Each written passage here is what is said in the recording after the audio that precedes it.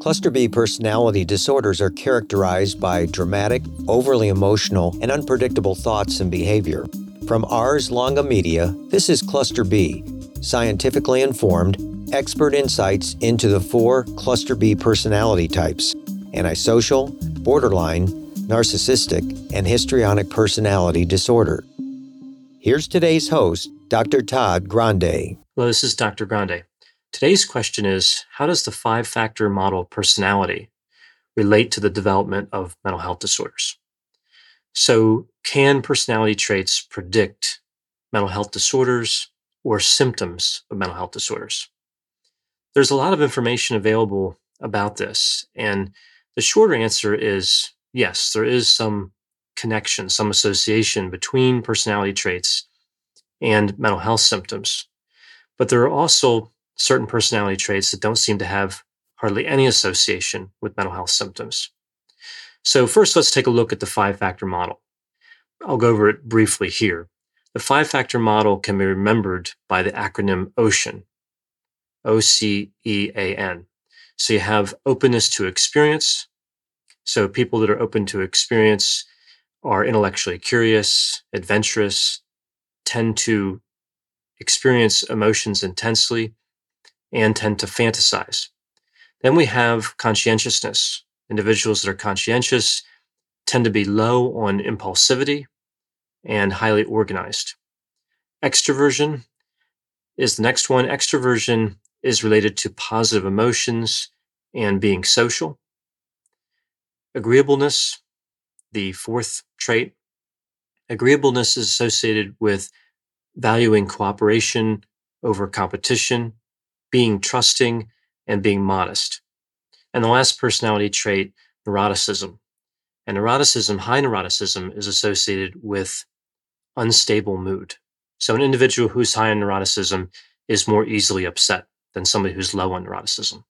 So how do these personality traits tie in with mental health symptoms or mental health disorders? Well, first, it's important to understand that we're going to see more mental health symptomology on the extremes of these personality traits. And this is more true for personality disorders than non-personality disorders, but it's really true across the board for mental health disorders. So individuals who are toward the middle of any of these personality traits would be less likely to have mental health symptoms. So I'm going to be looking at the extremes here. So let's start with openness to experience. At the high end of openness to experience, there's an association with schizophrenia and bipolar disorder. There's also some association in research with schizotypal personality disorder. That's a little more controversial. And even with schizophrenia and bipolar disorder, there is research that shows it's not associated. So there's mixed findings when it comes to openness to experience. At the low extreme of openness to experience, we sometimes see depressive symptoms. That's more associated with depressive symptoms. Then moving to conscientiousness. At the high end of conscientiousness, somebody who's at the extreme high of conscientiousness, we see an association with obsessive compulsive disorder. At the low levels, the extremely low levels of conscientiousness, we see an association with substance use disorders, antisocial personality disorder, and depressive disorders.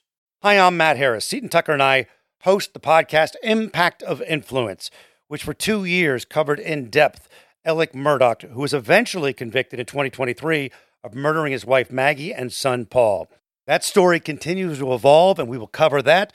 Plus, we will tell you stories of other true crime events that have happened in the South. Please join us on Impact of Influence. And give us a follow on the Impact of Influence Facebook page. Moving to extroversion.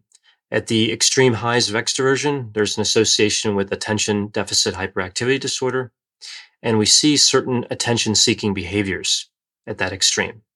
At the low end of extroversion, we see depressive symptoms and anxiety symptoms. Next, we have agreeableness.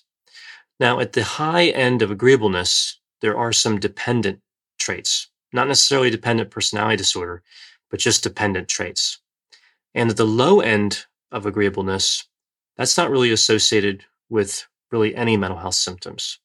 Interestingly, agreeableness altogether as a personality trait has very low association at the high end or the low end with any mental health disorders or any mental health symptoms.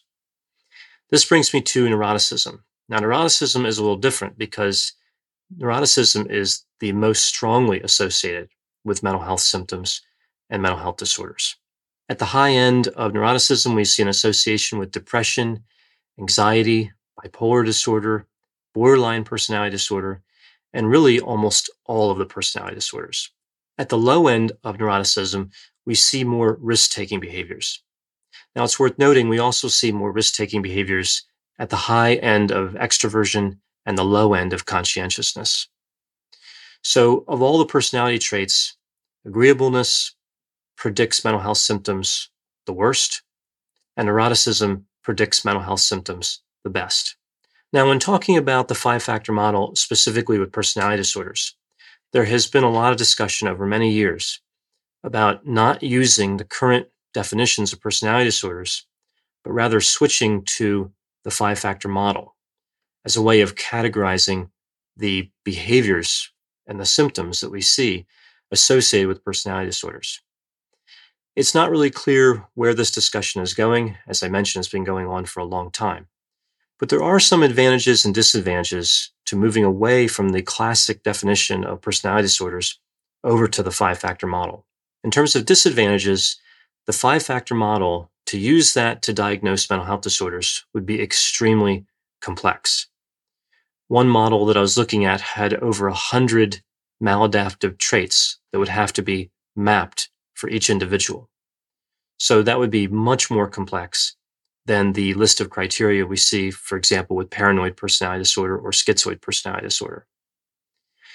One of the advantages to this, however, with this increased complexity, would be that a diagnosis under the five-factor model would be individualized and precise. Another feature I like using the five-factor model over the personality disorder model is that it's much more positive.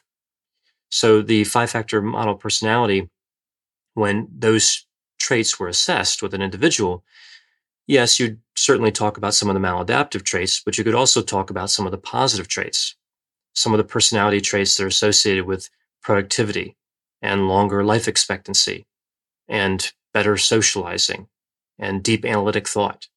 So we could talk about positivity and, of course, talk about some of the areas that need to be addressed in terms of maladaptive traits.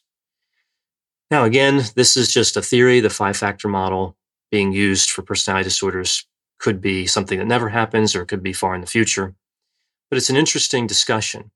And whether or not that specifically happens, whether personality disorders are abandoned and the five-factor model is moved in, I think we can still learn a lot from the five-factor model. And there has been continued research to see how the five-factor model relates to mental health symptoms and mental health disorders. I think it's worthwhile this research continues. For more content like this, check out Healthy Toxic, another podcast from Ars Longa Media, all about what makes or breaks relationships, including issues related to narcissism, narcissistic abuse, and how personality disorders affect relationships. Ars Longa, Vita Brevis. Learn more at arslonga.media. When you need mealtime inspiration, it's worth shopping Kroger, where you'll find over 30,000 mouth-watering choices that excite your inner foodie. And no matter what tasty choice you make, you'll enjoy our everyday low prices, plus extra ways to save, like digital coupons worth over $600 each week. You can also save up to $1 off per gallon at the pump with fuel points. More savings and more inspiring flavors make shopping Kroger worth it every time. Kroger, fresh for everyone. Fuel restrictions apply.